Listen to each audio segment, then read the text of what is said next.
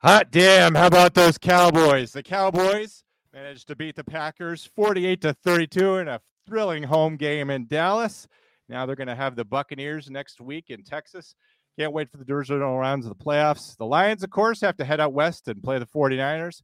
We're going to have all this great NFL playoff reaction for you as we start Illegal Shift. So thanks so much for joining us. I can't wait. Let's start the show. The growing calls across the nation to defund the Giving them business down there. That's a 15-yard penalty. There was no foul on the play. It was not a hold. The defender was just overpowered. Illegal shift on the kicking team. That penalty is refused. First down.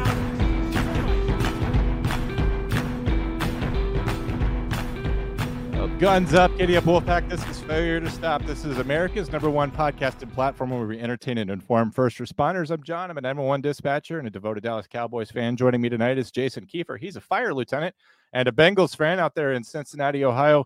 Jason, how are you doing tonight? I'm good, man. I'm good. Glad to be back. Glad we're going live a little bit later. I appreciate the leniency on timing, but glad to be here, man. That's all right. I like to be up late. We're going late tonight because Jason was actually at a bicycle club. He goes over to the last Kmart on Earth, and he and all his buddies ride bicycles around inside the store. Kiefer, what did you think of the Cowboys pulling off a stunning win? Ugh, your Cowboys! Like I was so excited to come back on with you again from last week, and wanted to get your reaction because I was laughing my ass off. Yeah, I know. It was funny. I mean, why do we even play these wild card games with 7 seeds? They never go anywhere. And it was just fun seeing the Packers. You know, historically, they've been someone who upsets us in the playoffs. To see us completely dismantle them, and to see Packers fans all across the country is sad. Has been very gratifying for me. I know we're going to beat the Bucs next week at home with our incredible home field advantage. So we're just really one game away from the NFC Championship, and I've never been more thrilled. I think this is our year. I think you're high. I literally think Detroit has to go play the 49ers. Detroit. I told you last week. Detroit's going all the way. Can we wrap this up? I have something to do after the show. I know, and that's where I was waiting. I've got a letter to write and some other things to do. So I feel like I need to call a number. I'm not going to say where you are, but I know the number that I need to call for you because I didn't text you last week or a couple of days ago. I didn't text you. I just kind of let you sit there. I had no idea that was going to happen. No clue. I could have bet 7 paychecks that it wouldn't have been that bad. No, that was our most humiliating defeat in my lifetime. It was really bad. We've got to talk about it because we'll never get out of the way. But I don't want to dwell on it too long, right? Because everybody's here like to see me sad. Because everyone, for some reason, all my fans want to see me broken and destroyed. I have the weirdest fans. So just Dan Quinn's style of defense is vulnerable to a very popular kind of offense that they use in. It's like a or Kyle Shanahan offense that they're using in San Francisco and Miami and Green Bay. And with those 3 teams, we gave up 111 points. And Dak, Dak couldn't find his way out of a wet paper sack. It was bad. And that's I'm not a huge Dak fan, but that was just not anywhere on my radar that he would play that way. And I also didn't expect Green Bay to play the way they played. It was like Dallas was the 7th seed, right? Like a couple years ago, if we were using the old playoff format, they wouldn't have belonged there. I don't know what to tell you, but guys were rolling. Yeah, well, I'm going to tell you something that I would not say if Jake was here tonight. But it's like when you watch every down that the Dallas Cowboys play, you kind of understand maybe more so what's going on with them beyond the final scores of some games. And I have to admit, like, I'm really not surprised that they lost. Like I said last week, Green Bay kind of cast a specter. I wondered if I would have been happier going on the road and beating the Buccaneers, because no offense to the Bucs, we have a Bucs fan who's going to join us tonight, but I felt like maybe we could beat them. The Bucs are 9-8, and they won the weakest division in the NFC. And so I feel like we shot ourselves when we won the division, because now the Redskins are going to have a higher draft pick, and we had to play at home and against the Packers, which just have our number. I'm going to say it's Mike McCarthy's fault. I don't think highly of him. I'm already sad that they have already said that they're going to retain his services another year, which I don't understand. Right? You have Bill Belichick out there. That was my next point. You have Mike Tomlin, who could potentially become a free agent. You have all these coaches going around. You also have like the ability to we could go with Jared Mayo and pick somebody who it's a real unknown candidate for head coach and maybe do something really different. Here's my final take, because I don't want to go all night. The Dallas Cowboys, since their last Super Bowl win, have grown financially as though they are winning Super Bowls every year. And I think that's enough for Jerry Jones. I think he likes being competitive. I think he likes selling T-shirts and hats. And I think that's enough for him. I think he has to choose today between what does he want? Does he want to risk it all? He's 81. Does he ever want to get another Super Bowl win again? Or does he want to have another 12-win season? And he sees Mike McCarthy as, I can get another 12-win season. We could be competitive. We can string these Cowboys fans along like chumps until January, sell a bunch of T-shirts, make people believe. But if we couldn't do it this year, when we had one of the easiest roads to the Super Bowl that we've had in forever, it's just not gonna happen. And you know what? Watching the Cowboys for the last 28 years, I've seen a lot of quarterbacks come and go, some coaches come and go, talent of all levels, people at all levels. I've seen a stadium demolished and built, but the one thing that Jerry Jones doesn't have the guts to replace at the Dallas Cowboys is the general manager. Well, that's a very good point and very true. And since last week, when we were together, you heard Jerry Jones talking about, Mike McCarthy's our guy. We're keeping him. And then after the loss, then you had all of this talk about Jerry Jones and Bill Belichick and whether Belichick was going to come to the Cowboys. And then they decided to keep McCarthy. What would have been in your heart of hearts thought if they ousted McCarthy and said Belichick was in? Honestly, what I was thinking during the fourth quarter, and I had to watch this while I was at work, so it's I'm in full-blown emergency mode when people are dialing 911. I thought in the fourth quarter what we would see was this: a Black Hawk helicopter hovering above the stadium. Special Forces guys rappel out of a helicopter. They've got Bill Belichick with him. They go down to the owner's box, and by the end of the game, by the 2-minute warning, you see Jerry Jones reaching into his various pockets and handing Bill Belichick cash, and he's pointing down there, and Bill Belichick runs out the back, and he goes down to the field, and he takes the headset off of Mike McCarthy, and he says, "Look at me, I am the head coach now." That's what I had hoped would happen. Bill Belichick was the GM. Yes, Bill Belichick was the GM at New England, so I don't think he has the ability to not be the GM or have that kind of level of control, and Jerry's not going to give it to him, right? The main reason why we struggle with coaches ever since Jimmy Johnson wasn't going to kowtow to his ego, and he was going to make the decisions, right? So ever since then, we've had very weak-willed coaches who will get along with Jerry. That's why Jason Garrett was 8-8 year after year after year after year after year. But he was there, and it was okay because he was Jerry's boy. And Mike McCarthy, knowing that he can't go anywhere else, particularly not after this embarrassment, and having grifted his way into the Dallas Cowboys after being run out of Green Bay on the promise of, I've won a Super Bowl, I know how to do it, and I've been watching film all offseason. He knows that he can't get a job anywhere else, so we always get yes men as coaches. Bill Belichick's not going to be a yes man. And just as an aside on Jimmy Johnson, I don't know if you saw him at halftime when he said, "Get off your asses and get out there and play like you know how to play. We've been working so hard." It was amazing to see him, how embarrassed he was for the team.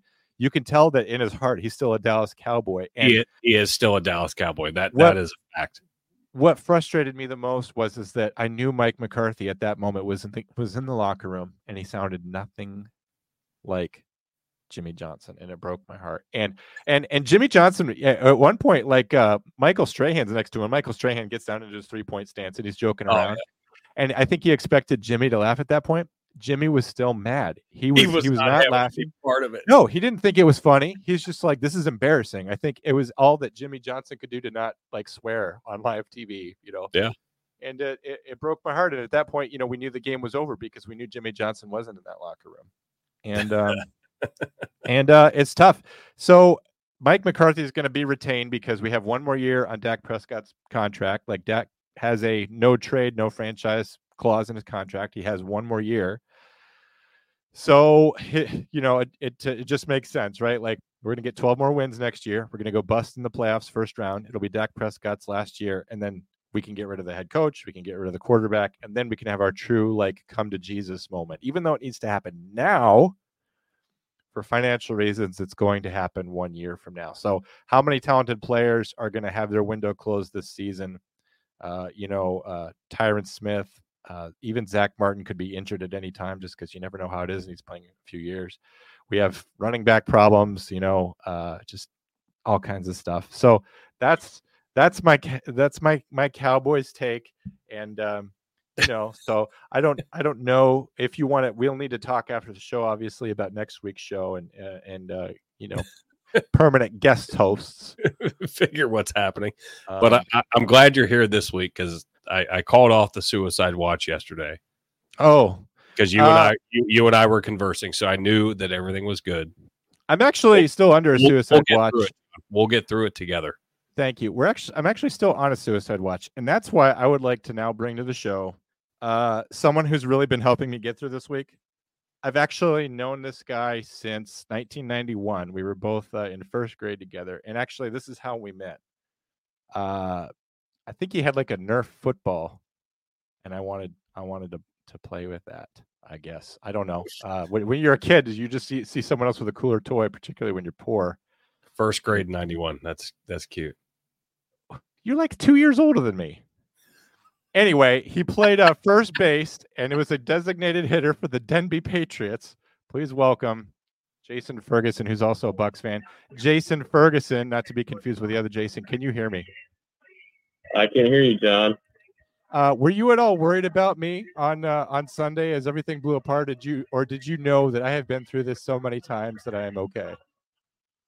Yeah, I figured you just been callous enough by now that it's just like routine every year. I joke with it live down here in Texas, and so pretty much everybody's a Cowboys fan, and they say the same thing every year, and they know they're going to lose in the playoffs every year, and and they just go about their day. So why do I have you as the person who's taking care of me while I am on suicide watch? Now, Jason, you are a Braves fan. I know the Braves were winning the World Series around the same time as the Cowboys.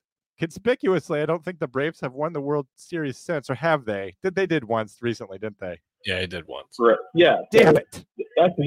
That's the other part of it. Is like I know your pain. We've talked about this before. How I feel like the Atlanta Braves are like the Cowboys of baseball, in that make the playoffs every year and usually end up disappointed. We were fortunate a few years ago that we did get that another championship. But we've been disappointed here the last few years, the past 2 years. So I understand your pain. You two have had a hell of a run between the Cowboys, back in the day, the Braves, which Jason, I didn't know you were a Braves fan. So like I can appreciate and respect that because your Braves beat the shit out of my Cincinnati Reds multiple times.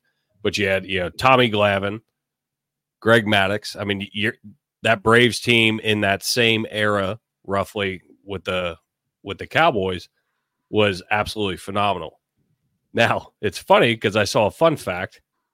Now that the Lions have won and have done as well as they have, the Cincinnati Reds now are the last team, the longest running team to not hit the second round of the playoffs in any professional sport. 1995 was our last time. I saw that, and I almost need John's noose after seeing that. Little fun. We'll talk about baseball in a little bit. I don't want to have the most boring part of the show at the top of the show. So why don't we do a few quick ad reads, folks? This show is brought to you by GhostBed. GhostBed's a company that makes mattresses. So why don't you go over there, use the offer code Wolfpack. You can save 40% off on everything that you find on their website. Go over there, look at their adjustable frames, look at their cooling technology, their pillows. You can go over there and you can go over there, and even at 0% down, 0% financing, even if you have the credit of Mike McCarthy, you can go in there and buy something. Go over there, use the offer code Wolfpack. You get 40% off. Let them know that you support Failure to Stop. Remember that GhostBed supports you. They support first responders, firefighters, 911 dispatchers. I believe Jason actually used to be a park ranger for like one summer, so they support park rangers. That's how he's a first responder, folks. I didn't just bring him in because he's my bud.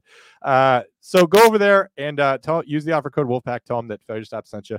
And of course, we love GhostBed because unlike every other mattress made in the United States of America, GhostBed is made in the good old USA. USA. All right. So after you get a good night's sleep, and let's face it, folks, we are spending all day in bed as real life is too miserable to face anymore. Remember, you've got to eat your feelings. And if you're going to do that, you're going to want to go over to Factor Meals. Go over to Factor Meals. Use the offer code Wolfpack50. You could save 50% off on everything. You find that they have over 300 items on their menu. You can choose how many of those you want delivered to your house every week, reverse trick or treat style. But instead of empty calories that you get from candy, you get delicious, nutritious meals that are brought to you refrigerated, not frozen. You can throw those in the microwave for 2 minutes. You have a meal just like what Mom used to make. Or, if you want to cook them conventionally and take your favorite person out on a date, dinner for one, go ahead and get Wolfpack 50 for your Factor Meals. We would appreciate it if you would go over there and support them. We appreciate that. Thank you to Factor Meals for working with us as we go into the new year. And folks, the show's also brought to you by Sloopy Auctions. I don't even know what that is, but holy shit, Keith, if you go over there, you can find all kinds of good Buckeye stuff, I guess, right? Yeah, so I wanted to toss this out. My brother's a huge Buckeyes fan, and as am I. But my brother has a ton of stuff that he put on that auction site. And I wanted to just toss it out just to see if anybody out there in the Wolfpack was a Buckeyes fan. But he's got a lot of stuff from directly from Art Schleister's hands, who was a Ohio State quarterback drafted by the Baltimore Colts. Directly from his hands to my brother's, but he's auctioning off a bunch of stuff. But if you go and look at it, I'll anybody's interested, just hit me up and I'll show you which items are his. But figured I'd toss that out there. Just there might be a Buckeye fan out there that's looking for something. But these are one of a kind items that most of these players keep for themselves. The Mr. Olympia trophy my brother has. Art Schleister does not. Won't go into why my brother has them, but we all know that Art Schleister was a little bit of a gambler, and so there's some neat things out there. So go take a look at it. They got a lot of Buckeye stuff over there. Go to Sloopy Auctions. That's SLOOPY auctions.com, all one word. Now, if you are a Buckeyes fan, you need to go over there because let's face it, gang, you haven't been winning championships lately. You're a little bit in the hole. You're starting to become a faded memory, like when you were friggin' 11 years old watching the Cowboys beat the Buffalo Bills, thinking this is going to happen every year for the rest of my life. Guess what, gang? It doesn't work out that way. But I want to tell you this too. Even if you're not an Ohio State Buckeyes fan, what if you're a Michigan fan and you want to purchase this stuff so that it could be destroyed and so that Buckeyes history could be lost for all time? Indelible curios and memorabilia erased from the earth. It can all be yours. You can buy it simply just to destroy it. So go on over there, spend the money, send the money over to Kiefer's. Did you brother-in-law? Is that what you said? My brother. Oh, his actual birth brother. They're related by blood. You can go over there and financially support Kiefer's brother. And if you hate the Buckeyes, then buy their merchandise so that you can destroy it. And then take a video and show it. Yes, take a video. Thank you to Sloopy Auctions for existing. I think you got this ad for free, so just thank you for existing. Jason, I want to get you back on the show because you were nice enough to show up. The Eagles are out thanks to the Bucks. Baker and the Bucks bust up the team commissioned by Satan. How excited were you watching the Buccaneers really exploit and destroy and humiliate the Eagles? I know that was my saving grace this weekend. How was it for you? Yeah, I agree. It was very, very enjoyable to watch. Like I told you and some of my other friends, this is kind of like my Super Bowl because that's the one thing I have in common with you Cowboys fans is my hatred for the Eagles.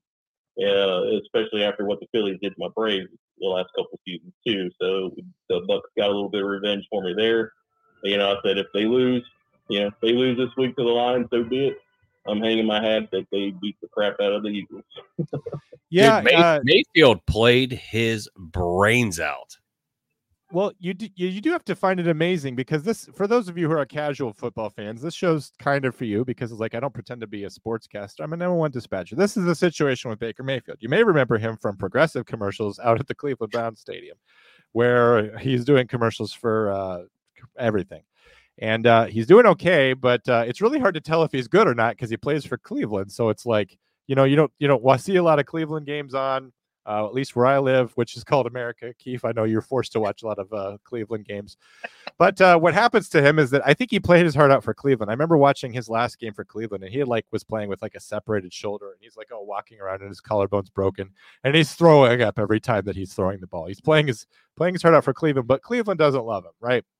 Cleveland's ready to make a deal to get Deshaun Watson or whatever their next hope is. Or Cleveland's just so used to getting a new quarterback, they get uncomfortable when they have the same quarterback sticking around. Exactly what I was going to say. They're used to shuffling through quarterbacks. Yeah, Cleveland actually right now holds a record that they're trading off with the Redskins for how often they trade quarterbacks. So he gets released. He goes and plays a spectacular game for the Rams in which he gets off the plane and they put a jersey on his back that says Goff or something. And they just go out there.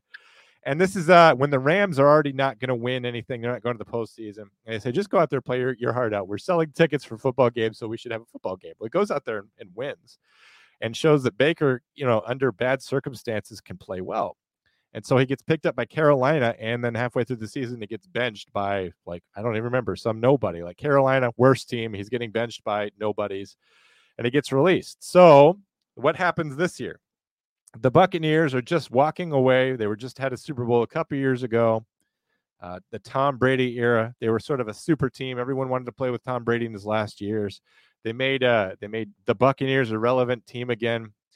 People cared about the Buccaneers. It was very disheartening to see, but that's just kind of how it is. And so they paid him $4 million, which is a contract about half of what most backups are getting. And they said, yeah, just do what you can. We're taking a year off from the Super Bowl. We don't even care. We're trying to get out of here by a certain time. I've got tickets to Cancun the second week of January, so don't try too hard, Baker Mayfield. And so he goes out there, and somehow – this wouldn't have happened any other year or most years, but the division was very weak. They went 9-8, I believe. They won the division just barely over 500. And then they go into the playoffs and they host the Eagles, who were a fraud team, which I was saying this way back in September that the Eagles were frauds and they would be exposed. I just had no idea that I would have to say, well, the Cowboys are frauds too. I really only wanted it to be one of those things. But now Baker Mayfield goes out there and he balls out. So all these Buccaneers fans are basically given a treat. They didn't expect all this, and they got to watch this and enjoy it. And now, Jason, I ask you, Detroit has won their first playoff game since you and I were in third grade, and they were just getting back from Desert Storm, and Achy Breaky Heart was on the radio when they won their last one. Now the Buccaneers are all that we have to keep them from going to the NFC Championship game. Can the Buccaneers do it, Jason? Yeah, I'm sure they're perfectly capable. Do you think they're going to do okay up in that cold Detroit weather up there? Oh yeah. Thankfully they play in a dome. So I don't know if the folks watching, there was a press conference where a reporter who is almost as bad as me asked if they were doing any special preparation for the weather, and they play inside. But it seems like the Bucs were able to really dismantle and open up the Eagles' defense. I mean, will it be a miracle if they can do that to Detroit? Because in fairness, Detroit only won by 1 point against the Rams. Do you feel like even though the Buccaneers are underdogs, that they might just squeak out a win and go to the NFC Championship game and be kind of an NFC miracle? Yeah, honestly, it really wouldn't surprise me if they play like they did against the Eagles. Really, that game should have been even more of a blowout if it weren't for all the easy drop passes that they had, during that game. The receivers for the Bucs had. If they're clicking on offense like they were against Philly, then I don't, like I said, I wouldn't be surprised if they do come out with the win. Jason, I have to ask, are you watching Lord of the Rings in the background, or what is going on back there? I was going to ask the same thing. Lord of the Rings? I hear some kind of crazy music. Is that coming from you? No, there's no music on it all here. Weird. I don't know where that's coming from. I have no explanation for that. That is definitely not on my end either. That's weird. How could it be coming from me? Are you watching Lord of the Rings while you're hosting this? Oh, yeah, I was watching Lord of the Rings. I have no idea where that music came from. That's okay. We only ruined like 20 minutes of the podcast, but that's all right. I'm glad that you're not watching Lord of the Rings and that it's actually on my phone. Because I was going to chew your ass for that later, and now it's like just one more thing that I have fucked up. So, the Eagles are over and done with.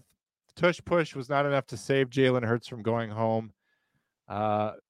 This week, everyone's singing the praises of Jordan Love, CJ Stroud, who I am coming to really enjoy. Are the Eagles going to pick out? Is Mike Tomlin going to go over there and come back, or have we finally seen the end of a powerful Eagles team, Jason? Or since you hate them so much because of baseball reasons, which is insane to me, what do you think is going to happen for the Eagles? Hard to say. They obviously got a really talented team, and I don't know what's going on with Jalen Hurts. I mean, he just looked completely deflated.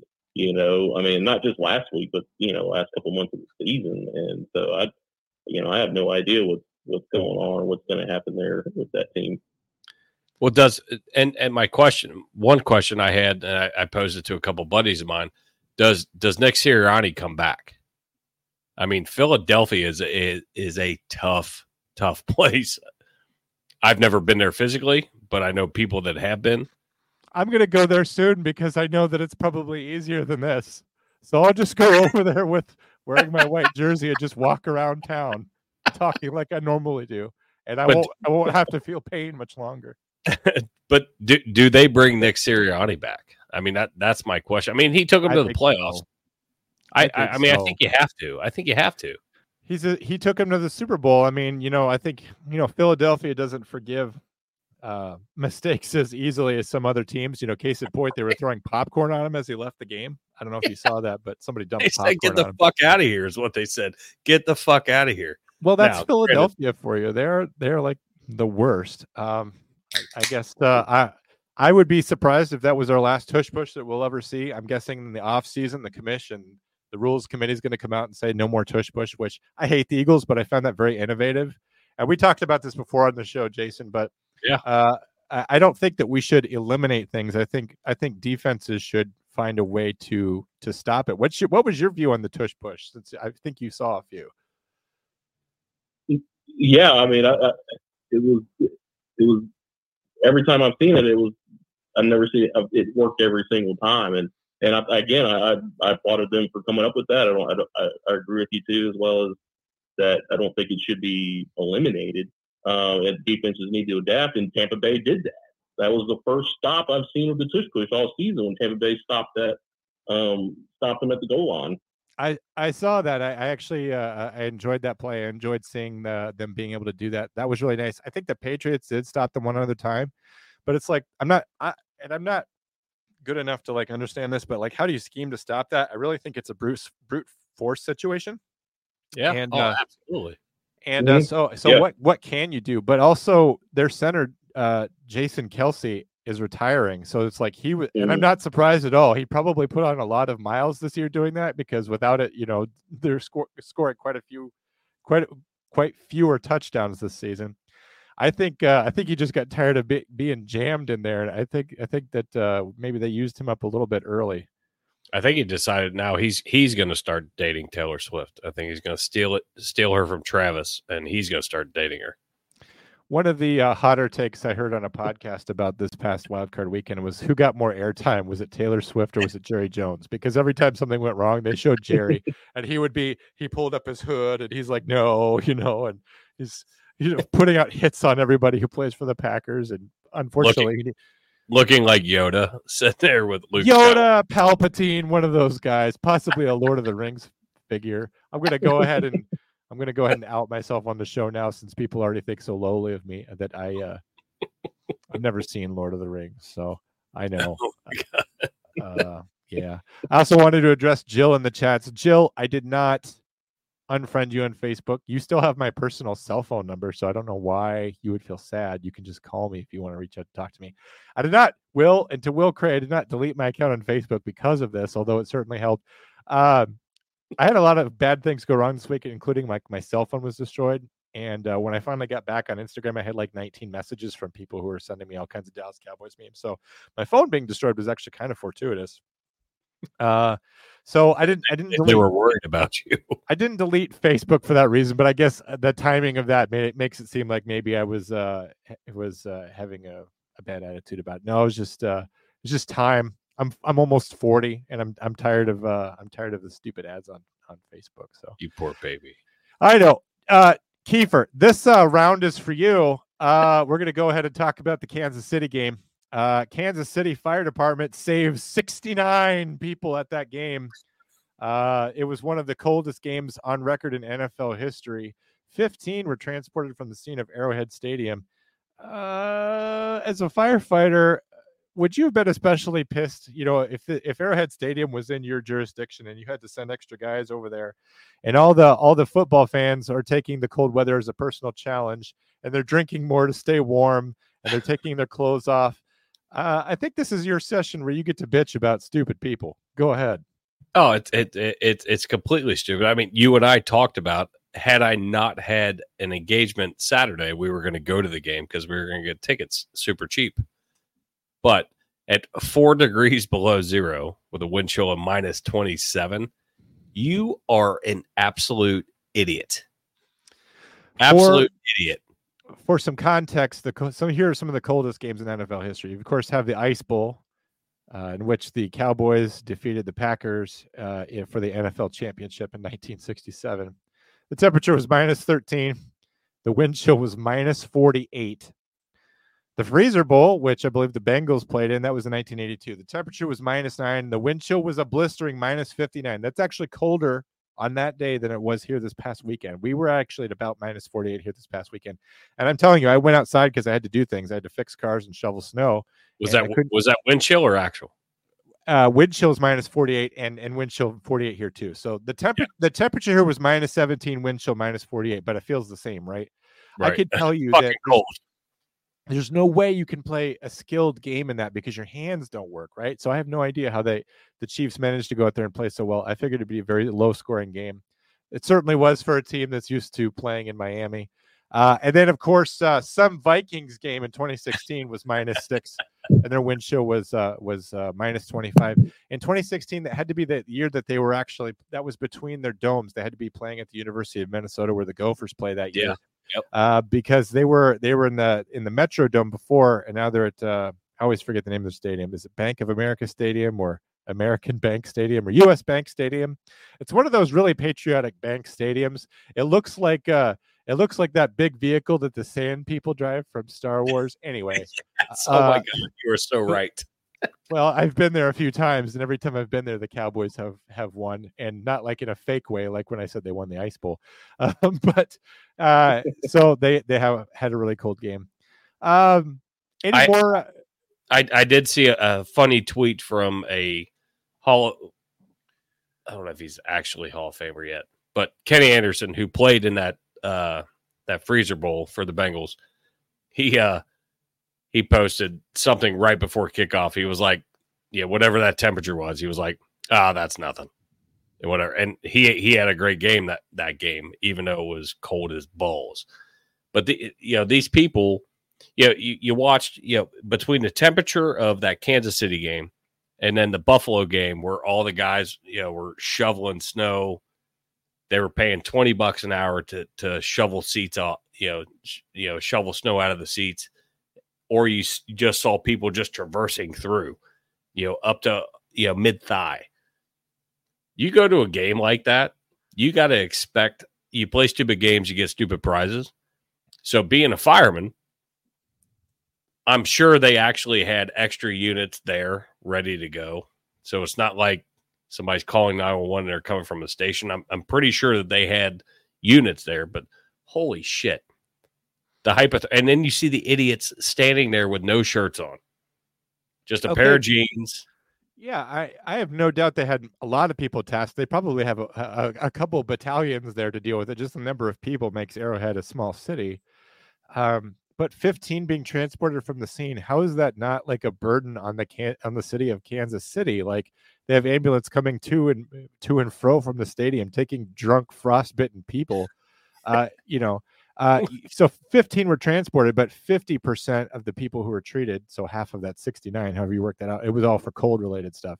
And I guarantee you the rest was like alcohol related stuff because, of course, the Chiefs won. So exactly.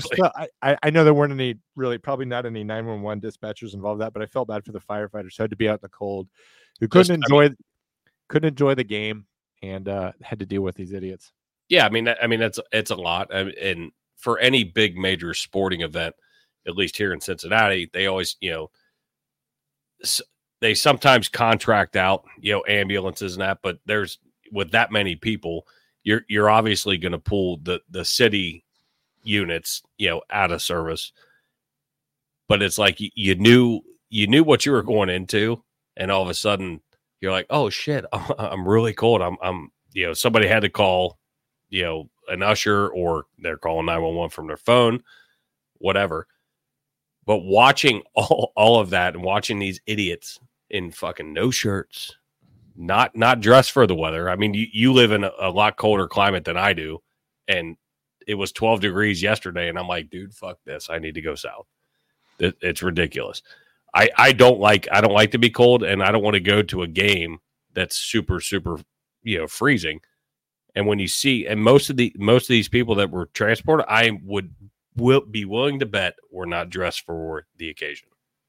We saw, I don't have any pictures handy, but if you Google it, you'll see people who had their shirts off, people acting like idiots. A lot of other people were just like in body paint and stuff, which of course doesn't retain your heat at all. But so they'll get contracted ambulances. These are usually the ambulances that there's certain ambulance companies that exist just for transporting the dead, like just from point A to point B. They have a dead person in there. They've got to go by ambulance because that's the law. And so they'll pull those units. They're usually no offense, because we love all first responders, even if it's, the people that just transport dead bodies. They're usually the not great paramedics, I guess, or maybe they're just EMTs, which is, I'm not just EMTs. I love you all, but yeah, they're probably using those services. Sorry, you're an EMT. I try to get through a show at least once without insulting you, Kiefer, and I'm not sure if I've ever been able to do that. Anyway, you're doing great. You're doing great. Sorry. Any other final NFL playoff reactions? I'm trying to think if I'm in for the Detroit Lions now. Obviously, we had a tough game a couple weeks ago. I do like history whenever it's made because I'm such a history buff. I guess I would like to see the Lions returning to the NFC Championship, and then if they go to the Super Bowl, it'll be their first in franchise history back. I mean, they've been around since, the 30s. They've been around 90 years. It's been a long time since they've been around. They're the only NFC team to never go to the Super Bowl. So if they go this year, it'll be history in making. And what did I tell you last week? What was your prediction again? Well, you yelled at me because I went out of my conference, but I was like, I'm all in on the Lions at this point. Guys, I was on meth last week. I told you that. I told you I was doing drugs. You're like, you can't go out of your conference. Just keep going. Go ahead. Who's your prediction now that we have 8 teams left? I still stick by the Lions only because, and some of it's heart at this point. I mean, I have a lot of friends up in Michigan. They're obviously ecstatic, with what the Lions have done. Now, Baker Mayfield, the way he played last week, holy shit. Like, that scares the hell out of me. But I think the Lions can actually do it. I actually think the Lions can make it through. They just, as long as they keep doing what they're doing. Aiden Hutchinson is a beast. And a on cheater. The defensive side of the ball, he is a crazy son of a bitch. Nobody kicks like he does. He kicks so well that the other team gets penalties. Sorry, I'm still a little sore about that. So what happened with the Rams, though, is they melted down a little bit. They used their timeouts too early. They had a possession with it could have ended in a field goal attempt, but they decided to kneel it out or whatever. So I'm curious to hear what Jason's predictions are. I was about to ask him, Jason. Now that we're down to 8 teams, who do you see going to the Super Bowl? Well, it's hard to pick against San Francisco. Just the way they've been playing all season, and obviously we'll get an idea of where they're at. This weekend against the Packers. I do like the Lions. My Bucks are playing. I'm going to be rooting hard for my Bucks. But if the Lions win that game, then I'll be rooting for the Lions. Even though I don't know if the state of Michigan can handle that much success in one season after the Wolverines won the championship. It's a lot. But we'll see if they can do that. Jason, I don't know if you saw our last week's episode, but Kiefer brought on Thomas Gwines, who used to play offensive tackle many years with the Wolverines, played with Tom Brady, went on to have a pro career for the Cardinals and the Canadian Football League, NFL Europe, a stunning football career. I've got you on because I went to grade school with you. Yeah, sorry, I can't hold a candle to that. No, you're a good guy too. I never even came to even one of your games, but I know that the girls thought you played well because they were always asking me for your number. They were never asking me. Wayne, you were the go-between. Wayne says Texans and Lions. I got to be honest, that would be great because the Texans have been an AFC team that have never been in the Super Bowl either. They've only been around since 2002. Seeing that would be stunning because either way, someone's coming out of that winning a Super Bowl they've never done before. I don't have any. Stroud. I'd like to see Stroud being a Buckeye. I would like to see Stroud do well. Yeah, I'm honestly, to be honest, I'm starting to kind of buy in on the greatness of CJ Stroud. So I like the Cowboys players, but there's also I'm a football fan larger than that, and that's why I'm still paying attention and why I'm still alive tonight. But CJ Stroud, I wanted to mention this. I didn't get any graphics, but he was interviewed by NBC post game, and the sideline reporter said, CJ, what do you think about winning this playoff game, and what are your thoughts? And he goes, first of all, I'd like to thank Jesus Christ, my Lord and Savior, who put me on this earth and put me in a position where I could be quarterback for the Houston Texans, and I thank God for all my success. And he says all these things that are not very PC, and they're very Christian, and they're very unapologetic.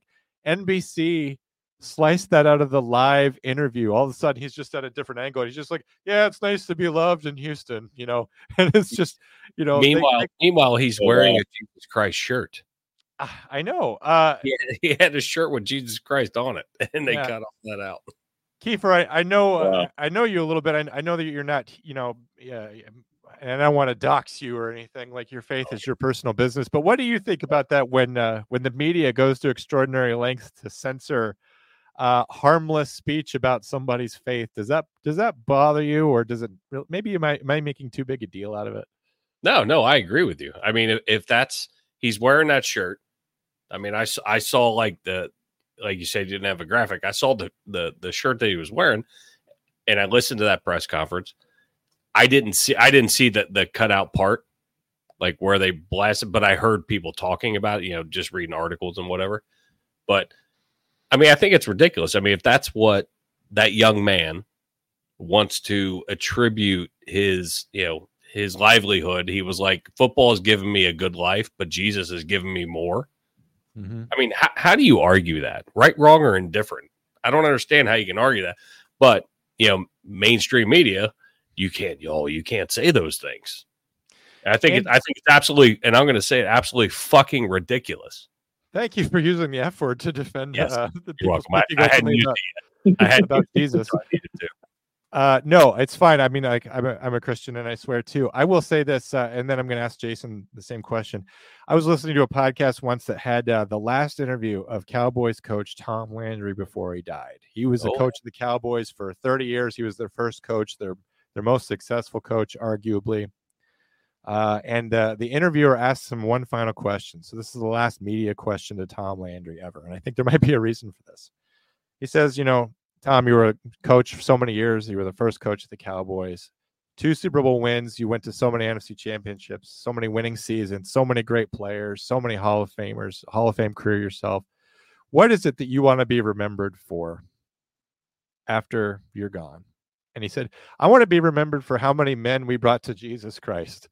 And it's just like, he's so, he has accomplished as much as anyone in football, maybe not as much as Shula, and there's some others, but what he wanted to be remembered for was his contribution to bringing people into the kingdom of God. And it's just like, and after that, the interviewer's just like, well, that concludes this interview. I think when people aren't ready for that it makes them uncomfortable, which I understand, because it's like, I'm doing it right now because I knew I was going to, but it can be hard to dive into religion or politics in sports. So I kind of understand that, but I wish they wouldn't edit him. Jason, do you have any takes on that, or do you have any favorite Christian athletes or any athletes that are open about your faith? Do you appreciate that? Does it annoy you? What do you think? No, I appreciate them being open and honest about it, because I know, they're kind of probably more than likely in the minority in that, and they're still willing to speak out in front of everybody, their faith. And yeah, I had no idea that NBC had done that. I'm going to have to look into that. That I'm like getting red in the face right now just thinking about that they would actually edit that like he was going on some kind of, tirade and cursing and swearing and cussing everybody out when all he was doing was professing his faith. So. Ironically, you could be Antonio Brown and you could say those things on NBC and they would not edit you. Exactly. Yeah. Exactly. You could be saying terrible things, and you might get canceled later if you're Kanye and you're saying you like Hitler. Like, I'm not saying there's not consequences for things, but it's just funny because it seems like we tolerate behavior from people who aren't very nice. But if someone just comes out and says like I place my faith in Jesus, it's we have to censor them. So that did happen. Jason, if you just Google it, I believe on X or Twitter they play the full interview where he makes a profession of faith. I have a few favorite athletes who it just makes me. I admit it. I like them more for that they're just willing to be bold about Absolutely. that. What they think. And no pun intended, but God forbid somebody accepts the gift that they've been giving. I mean, they have been given a gift to be able to get into the league. And then, I mean, CJ Stroud being young, super young, coming in and leading his team, which that team has made the playoffs. Don't get me wrong, but CJ Stroud played his balls off this year. One of the few Ohio State quarterbacks that has gone into the league and actually performed. So, but he wants to praise Jesus Christ and for everything he's thankful for, and then you're going to cut that out, and that's mainstream media. And that's why we do these podcasts on, FCC can't, doesn't regulate. I mean, YouTube will throttle, things down and whatever, but this is the censorship that we're dealing with on an everyday basis. And it's just absolutely ridiculous. Mm-hmm. It is, and you think it wouldn't be coming up in sports, and this is a post game interview, right? Like they're all usually the same. Like what went right to? They're like, my team did a great job. I've got to do better in the pocket, obviously, but next week we're going to keep striving and do better every week. Like these interviews are always the same. So it's not like they're terribly important or a lot of people are watching, and I don't get the effort to cut that out. And to be honest with you, if you're not a person of faith or you're a person of a different faith, and that stuff annoys you, like just go get a bag of chips or go to the bathroom. Like, don't let that ruin your day. If somebody's on TV and they're saying something that bugs you, like just whatever. I don't know how we live in an era where the squeakiest wheels get the grease. It used to just be the case like at work, but now it's everywhere in society. So, well, and I work with people at the firehouse that have different faiths than I do. I'm not super religious, but I can respect it, right? And I will, like, my buddy Rob from one morning out of here is not doing well. I'm saying a prayer each night to make sure that he's doing better, or hopefully he gets better. I'm not a godly guy. I don't go to church, but I respect whatever you're going to do. And I'm not going to censor you and be like, oh, well, I can't be around it if hypothetically, and I don't have this, but if you have to bow to the east every so often with your prayer rug, then do it. That's fine. I'll accept that. I don't have to agree with it. I don't have to like it, or I can accept it and it's fine. Do your thing. I don't understand why the media has to get involved with so much of this bullshit. If you really wanted to sound like the Wednesday show, I could open up to you about how, General Electric has certain donors from certain people who really want the state to be the supreme god of our lives and not something else. And they would prefer to destroy the family in service of a supreme socialist state. I could go down that whole rabbit hole, but really it's really about just making sure that they don't offend anyone with traditional ideas. Again, the culture has shifted to where we will embrace what in the 90s we would have called extreme, we would have called bizarre, we would have called sickening, depraved, disturbing. But today we embrace that with open arms, and we run away from traditional values and God at breakaway speed. And you look at this country, and people will say, well, thank goodness we're getting away from organized religion. I ask you, sir, are we a better country today than we were 50 years ago? Now, we were not a good or perfect, I think we're basically good, but we're not a perfect country in the 50s, but we're not better now because we're running away from organized religion. You cannot objectively say on the whole, our entire country is getting better. And part of that is running away from organized religion. Well, here's the thing. You have a 24-year-old kid or 23, 24-year-old kid who is playing a kid's game, getting paid a lot of money, and has made a successful run with his team. And he's just praising where he came from. I mean, I don't understand why that's wrong, but that's my take. Jason, what's yours? You were about to weigh in there on the whole situation. Yeah, I don't even know if it's even just organized religion in general. I think it's just Christianity. I mean, if Stroud had said praise Allah for these gifts or something, I can guarantee that NBC probably would not have censored that. I completely agree with that. I think that's an interesting take and a hot take, and I appreciate you for saying that. I didn't necessarily think that, but I definitely well, I'm not arguing. I'm just saying, like, that hadn't occurred to me that if he had said praise be to Allah and Muhammad, peace be upon him, and all that, I think they would have cheered that, and they probably would have been making a big deal out of him as being a quarterback who is of Muslim faith. They probably would have. I appreciate that you guys went on a little controversial road with me there. I do like Jill Billy's comment, though. If you could read that. What did she say? What did old Jill Billy say? Who thinks that I'm erasing her from my life?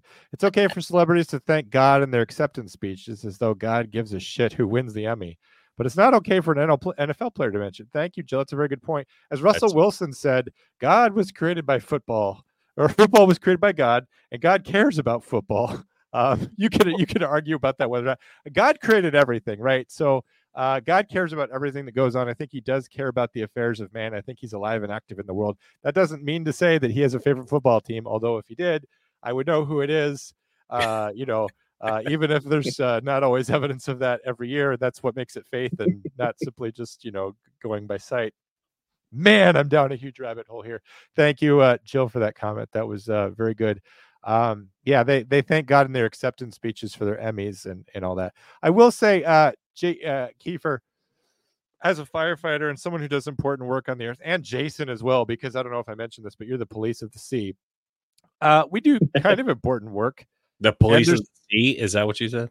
Yeah, he's actually an ocean cop. I didn't introduce him by what he does for a living, but he's like Aquaman, but with a badge. Anyway, I love it, Jason. We need to become best friends. Yes, and so we do important work.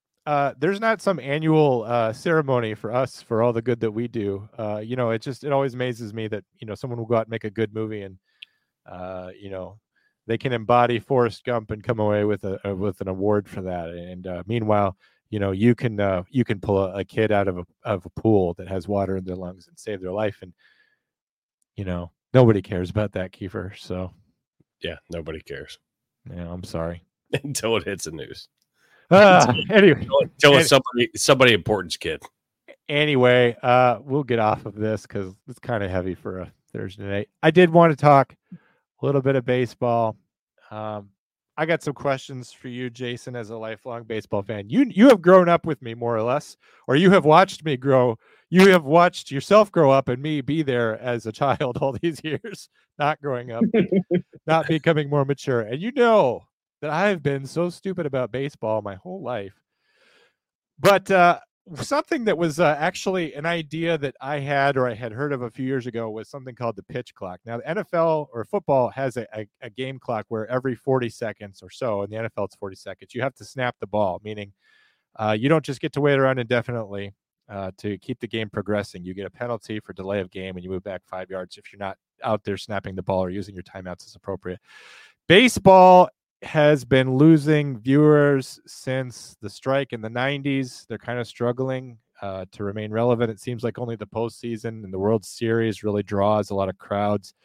Is the MLB saving baseball by bringing in the pitch clock, or are they destroying the integrity of the game by changing the strategy and shortening games? Is it reducing your enjoyment experience after a season of the pitch clock? Was it right or wrong? Well, I can't say because I don't know what the viewership was like, if they actually did attract more viewership because of it. But it did accomplish their goal in shortening the game for sure. But at the same time, I do think it cost them a little bit of integrity of the game because, as I've mentioned to you before, one of the great things about baseball is that it's one of the few sports where you're not fighting a clock. It's just you and your opponent. And so, that's one of the purities that I love about baseball is that there's just no clock. Everybody gets equal opportunity to come through, and you're not having to worry about fighting the clock as well. So my take on it is I saw a statistic that they said that adding that pitch clock in, rough numbers, cut a baseball game down by like 30 minutes. So, and correct me if you saw something different, but so that 30 minutes, I get that. I mean, baseball is if you go down to the ballpark or if you're sitting there watching on TV, but if I go to the ballpark, I'm going for the experience and just to be there and whatever. I don't care how long I'm there. If I'm watching it on TV, yes, I agree. So they said 30 minutes roughly is what was taken out of what it was, 5 years ago. We had a guy here in Cincinnati who, Sean Casey, was a first baseman. He got nicknamed the Mayor, but he would literally, like, as he'd step out of the batter's box, he's hitting batting gloves. I mean, just like he had a tick that was his thing. So, like, and superstitions are superstitions in baseball, and that's just the way it works. But he would literally, like, constantly redo his batting gloves, get it, and it did. It took forever. Now, I love Sean Casey. I love the Mayor, but it does get everybody. You got to get set. You got to get ready to go, and let's move down the road.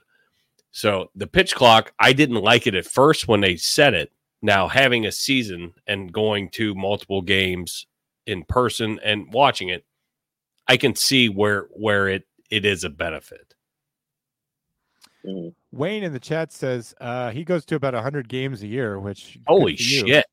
I want to hang out with him. Holy fuck.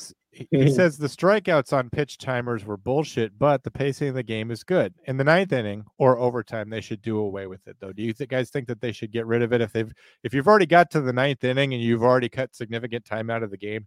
Do you think you should go back to, especially since that's the inning in which the winners decided, or overtime? Do you think you should go back to the traditional way of playing at the end? Well, my opinion, like with the extra inning stuff, like where they throw, you get a runner on second immediately. I don't agree with that at all. Like, so when you go into extra innings, they set somebody up on second base. I don't agree with that shit at all. Jason, what is he talking about? Yeah, so if you go in the extra innings, they started this a couple years ago where the in the 10th inning, they automatically, the team that's batting gets their runner at second base.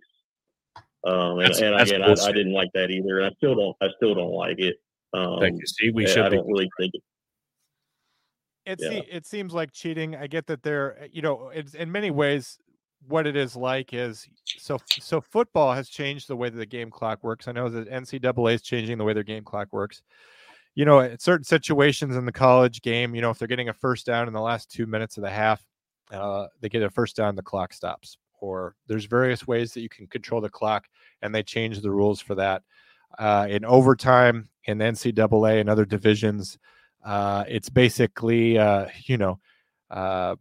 it's not like the NFL where they're just continuing to play the game as normal, right? Like the offense is set up at the end zones and they get 4 downs to go in and score, and the other team has a chance to match that. So I get that they're kind of going after college football style of an altered game where it's almost like you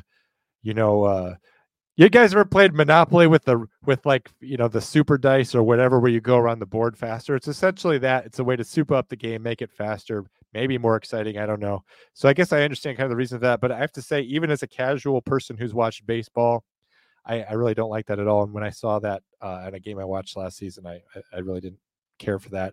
I know that Michael Hendricks says, "Let's go Indians." The Indians are actually my team. Michael, why are they my team? Because and Jason will be able to tell you this, but I tried to get into baseball a few years ago. I'm still doing that.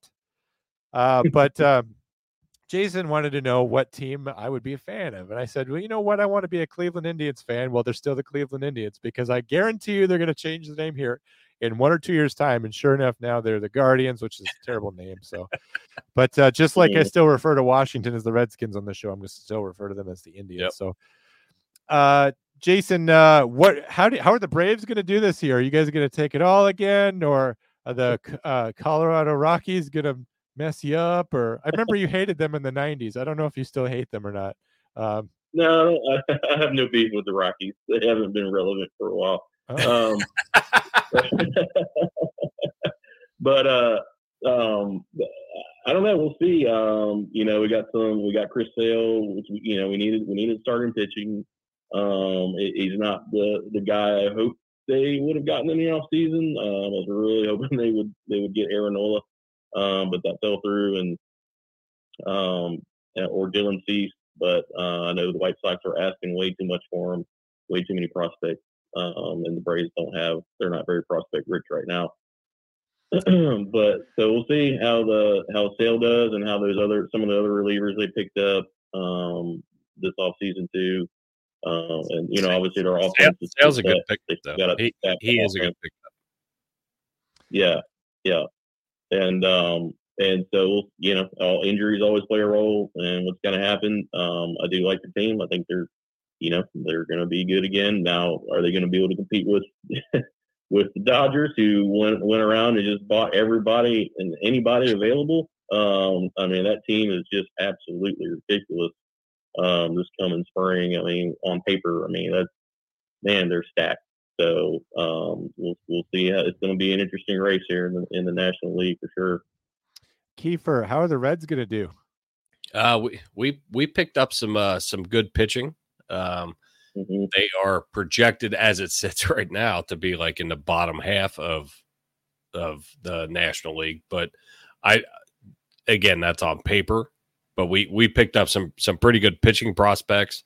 Our offense was really, really good last year. So we'll see how it goes. And to Jason's point, injuries and everything else, and then we still got a little bit of time of how things are gonna get shuffled out and who's getting paid and who's not. But I think we got a good shot. We'll see. We got a very, very young team, so hopefully that will throw some spark into it.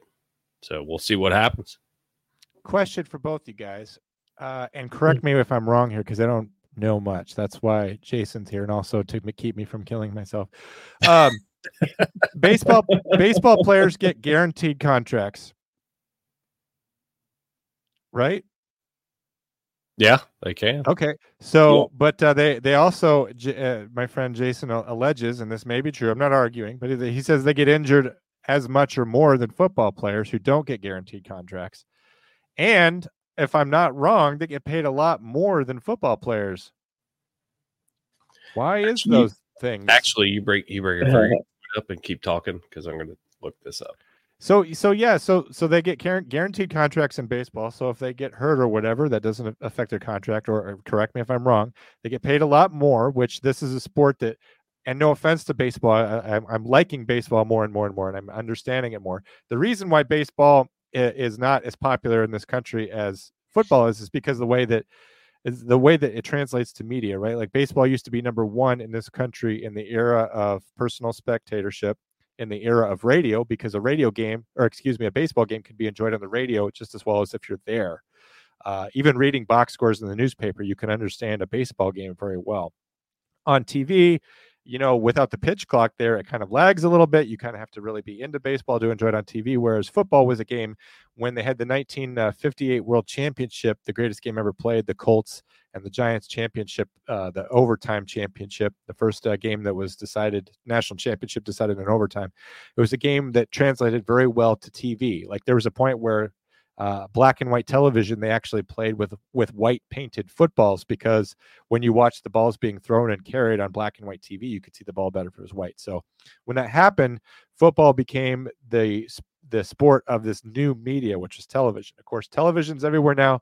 Very few people are listening to traditional radio, and things like the strike, and various changing things have moved people away from baseball. So I'm not questioning whether or not baseball is good. I have to say this because Jason just spent the last 30 years taking shit from me about how baseball is trash, and I'm sorry for all that.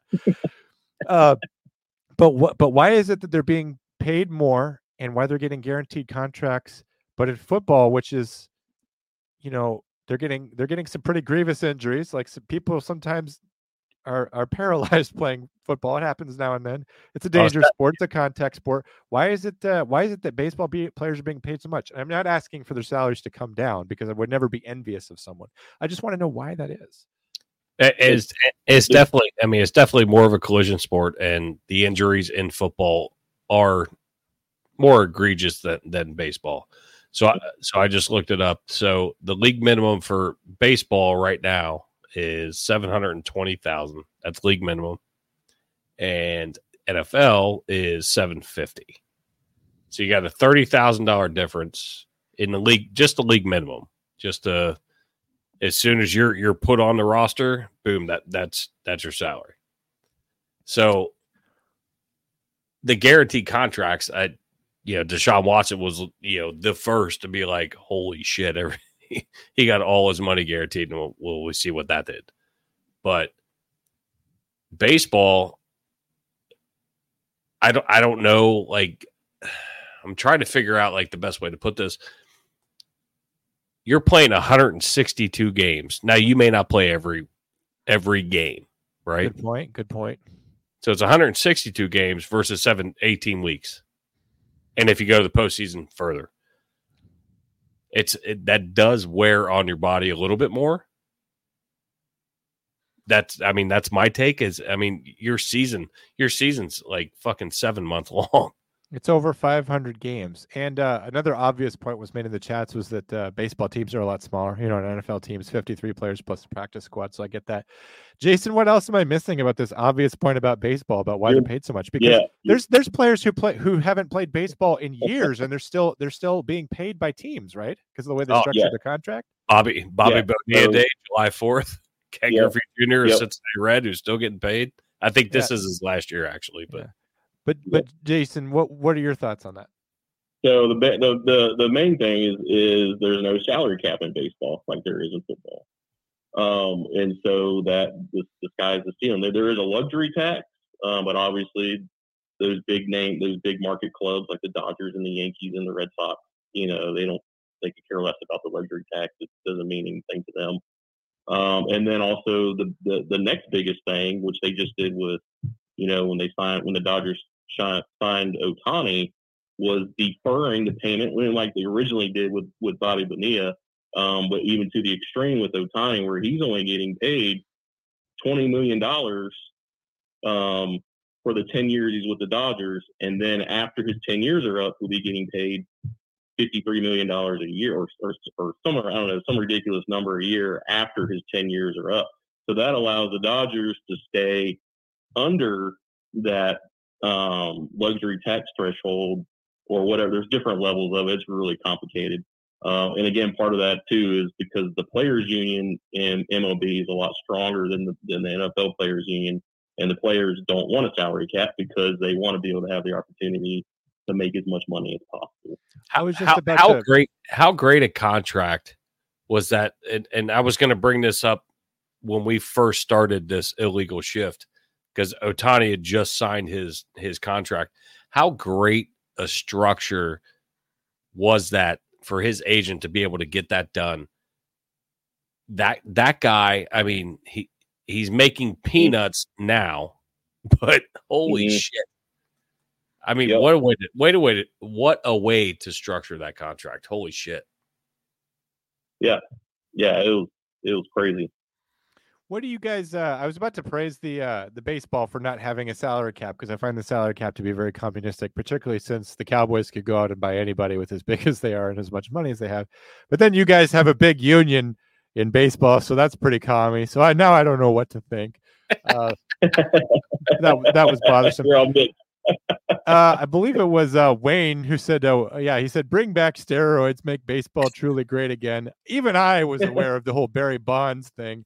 Do you guys want to see that again? Size of his head. I have often said performance-enhancing drugs should be mandatory. So I just wonder what you guys think about that. Yeah, you have to take this. Here's your packet of pills. Take them every day. I mean, Sammy Sosa, Mark McGwire, that whole home run race, the greatest baseball movie ever made, 61, asterisk 61, however you want to word it. Directed by Billy Crystal, one of the greatest movies about the Maris and Mickey Mantle fucking home run chase. Oh my God. What movie was that? 61. Jason, have you seen that? Yeah, I have. It's been a while since I've seen it though, but it was good. Yeah. I wanted to ask you guys about movies, because I am trying to become a baseball fan before opening day so that I can talk about baseball on the show. And to fulfill my promise to baseball, to become a lover of baseball. What are the best baseball movies in you guys' opinions? What should I be watching? I've seen Field of Dreams probably one time. Major League, maybe, or what do you guys think I should be watching to what perfectly encapsulates the spirit of baseball that will make me love the spirit of the game? Jason, I'll start with you. Yeah, Jason, you go first. All right. So, The Natural, I think, is a great baseball movie. I'm actually not a huge fan of Field of Dreams. I think it's okay, but I think it's a little bit overdone. You've always been very anti-ghost. Yeah, I understand that. Yeah, and then one of my favorites is The Sandlot. I mean, it's hard to beat The Sandlot. See, I love that one. I love that. The pure love of baseball, which you don't see anymore. You don't see just neighborhood kids. At least I haven't seen it where I live, just getting together and playing baseball on a diamond in every day in the heat of summer. Just because they love playing.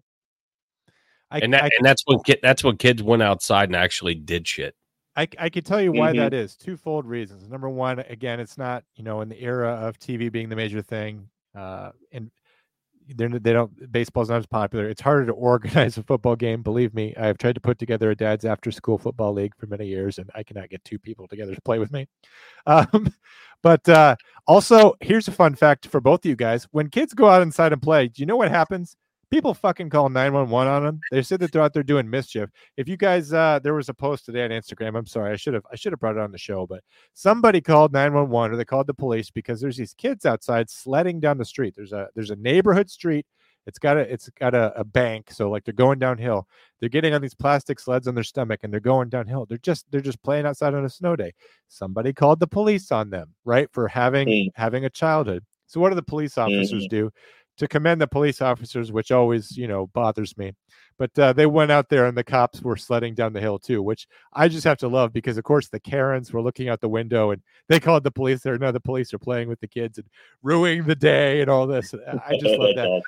But some of it's cultural. Some of it's just, I think a lot of it has to do with social media and the separation of kids from each other because they'd rather play video games. But also, we have really, I think we've generally demonized sports for children. We make it all about when they do play organized sports, everyone's a winner or whatever. As someone who is often shamed for my lack of athletic ability, I think all the people who felt like me growing up are now in charge of the rules and make the rules and decide that, no one should ever feel bad, which is a mistake. And, so how often are kids playing baseball? Do our parents instilling the spirit of the game, the importance of organized sports, particularly baseball?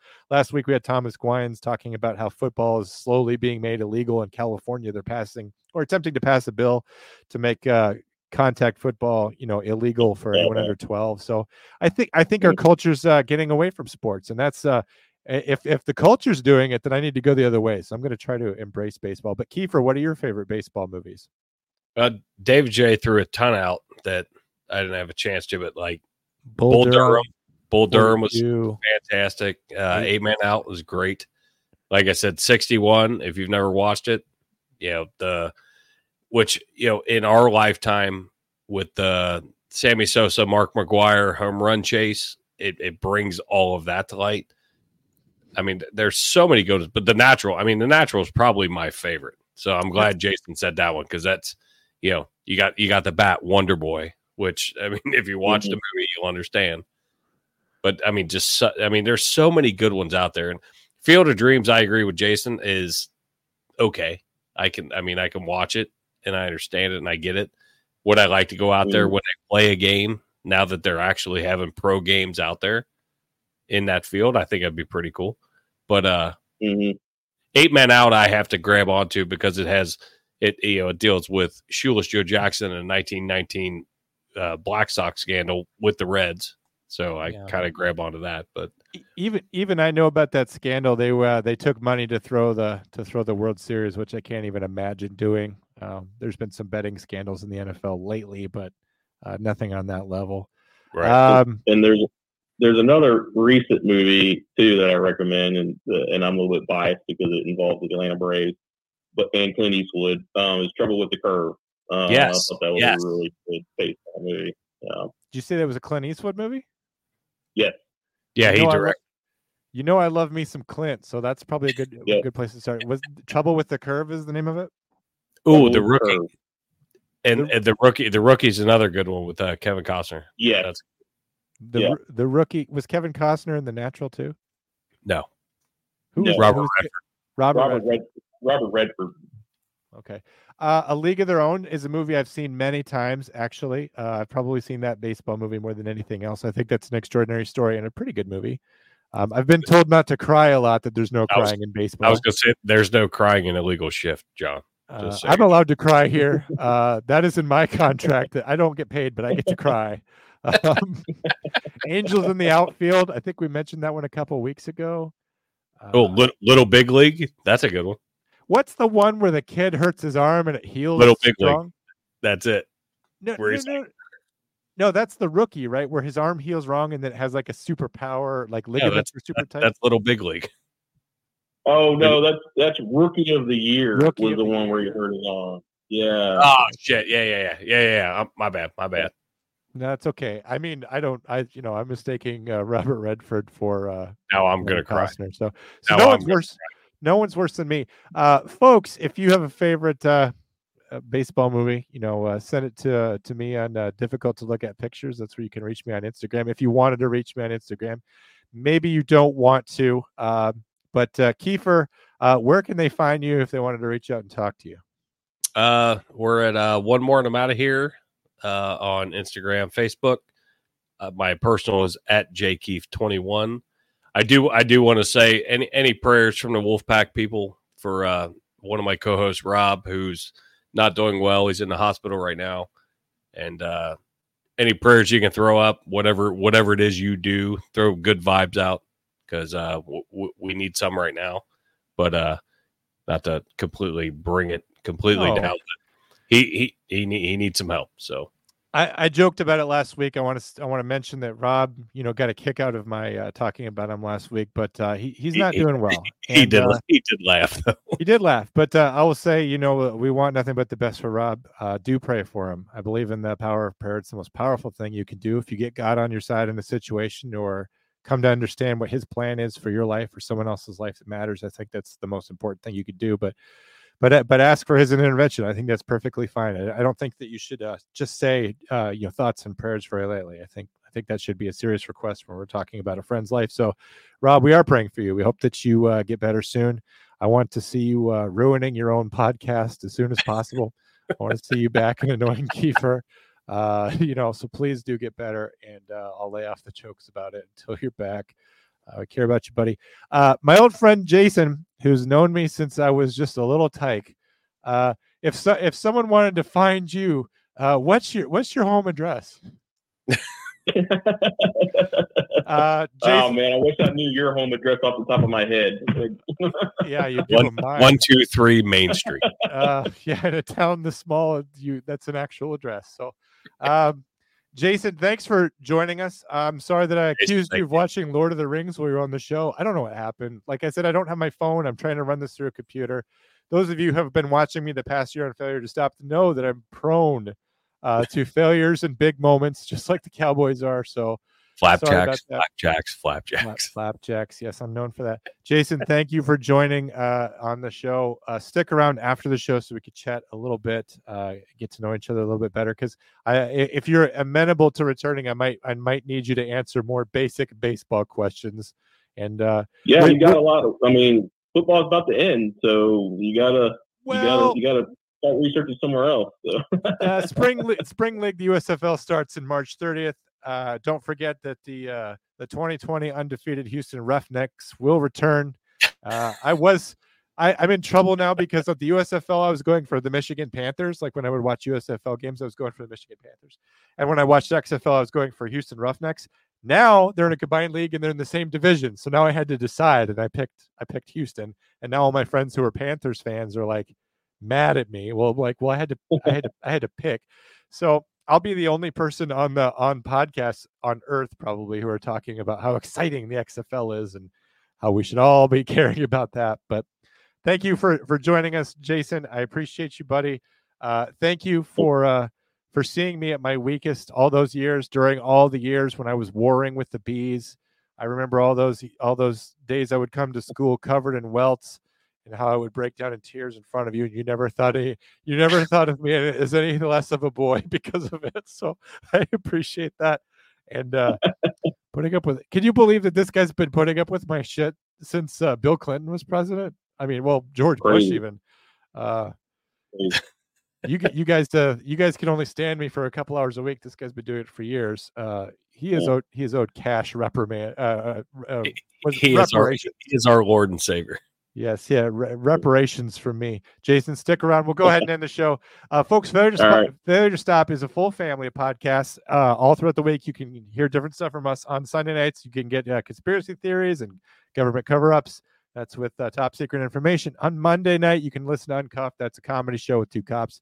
Tuesday night, I do true crime with a former police officer. On Wednesday, it's all the news you need to not sound like an asshole with Deadleg. Thursday night, we will return with more Illegal Shift next week. And then Friday, tomorrow, Eric and I are doing a breakdown of some kind. We're going to do a classic old-style Failure to Stop breakdown of a police case. I don't know why I'm on that show, but I'll be there. So looking forward to seeing you tomorrow. We'll catch you next week. Kiefer, thanks so much for hanging out this evening. Thanks for going late. And thanks to the Wolfpack for watching a special late episode. We appreciate you. Guns up. Giddy up. Good night, America. Good night, guys. Thank you.